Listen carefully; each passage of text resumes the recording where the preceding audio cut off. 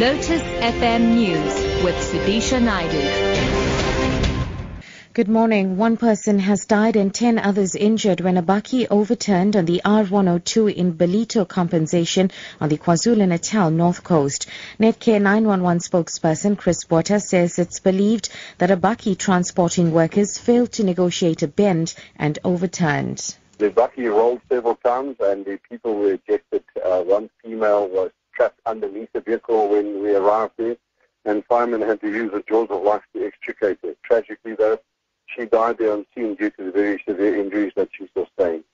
There was 10 other people that were injured, ranging from serious to minor. They were treated on scene and then transported to various hospitals for further care. Nehawu chairperson in Parliament, Stembiso Tembe, has been denied entry into the parliamentary precinct. This as security has been tightened at the entrances of Parliament. Some staff members who are on a list are being screened before entering the precinct. Tembe and scores of other striking workers are currently protesting and picketing next to the entrance. Tembe says he's not surprised by the actions. Well, with the kind of management that we have, with the kind of utterances that were made by the presiding officers yesterday, it was clear that they don't care about Parliament. They're only siding with one man, that is Mr. Mkhitaryan. So we expected something like this. Now, the fact of the matter is that the nation can see that we have got a management that is scared of its own workers. They are scared of its own workers who are here. I don't know why they can't come to us, address us. They resort to this thing of lockout because it's not going to work. This is a temporal measure. Even if they lock until they close Parliament next year, we're coming back and continue where we have ended. Moving abroad now, the outgoing ambassador of Iraq in South Africa, Dr. Hisham Al-Alawi, has warned that South Africa, Iraq and Middle Eastern and North African countries need to take the issue of global threats and terrorism more seriously.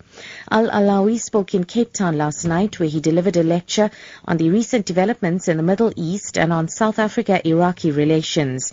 He was hosted by the ANC in the Western Cape. He says political, socio-economic and religious factors have led to the rise of global extremism and terror attacks in the last year. The most recent attacks in Paris have led international governments to work together. Al-Alawi explains.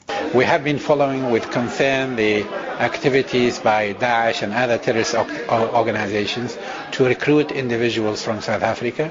I think you are aware that they have been successful in recruiting dozens of South African citizens from different provinces, and this clearly highlights the need for not only government entities but also non-government entities to come together, work together to address this issue and implement a comprehensive strategy.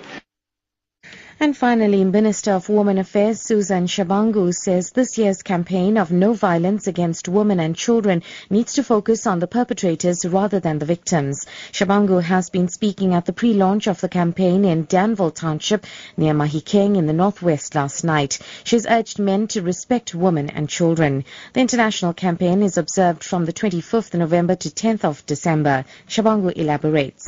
Because it doesn't help us to continue mobilizing victims, which are women, and leave the men. So our main driver is to say men must partner with us in making sure that we heal our communities, but also we make sure that women can feel safe. We are here in Danville in making sure that the scourge of violence which has affected this area, where women are victims of rape, women, elderly people are victims of being raped and murdered.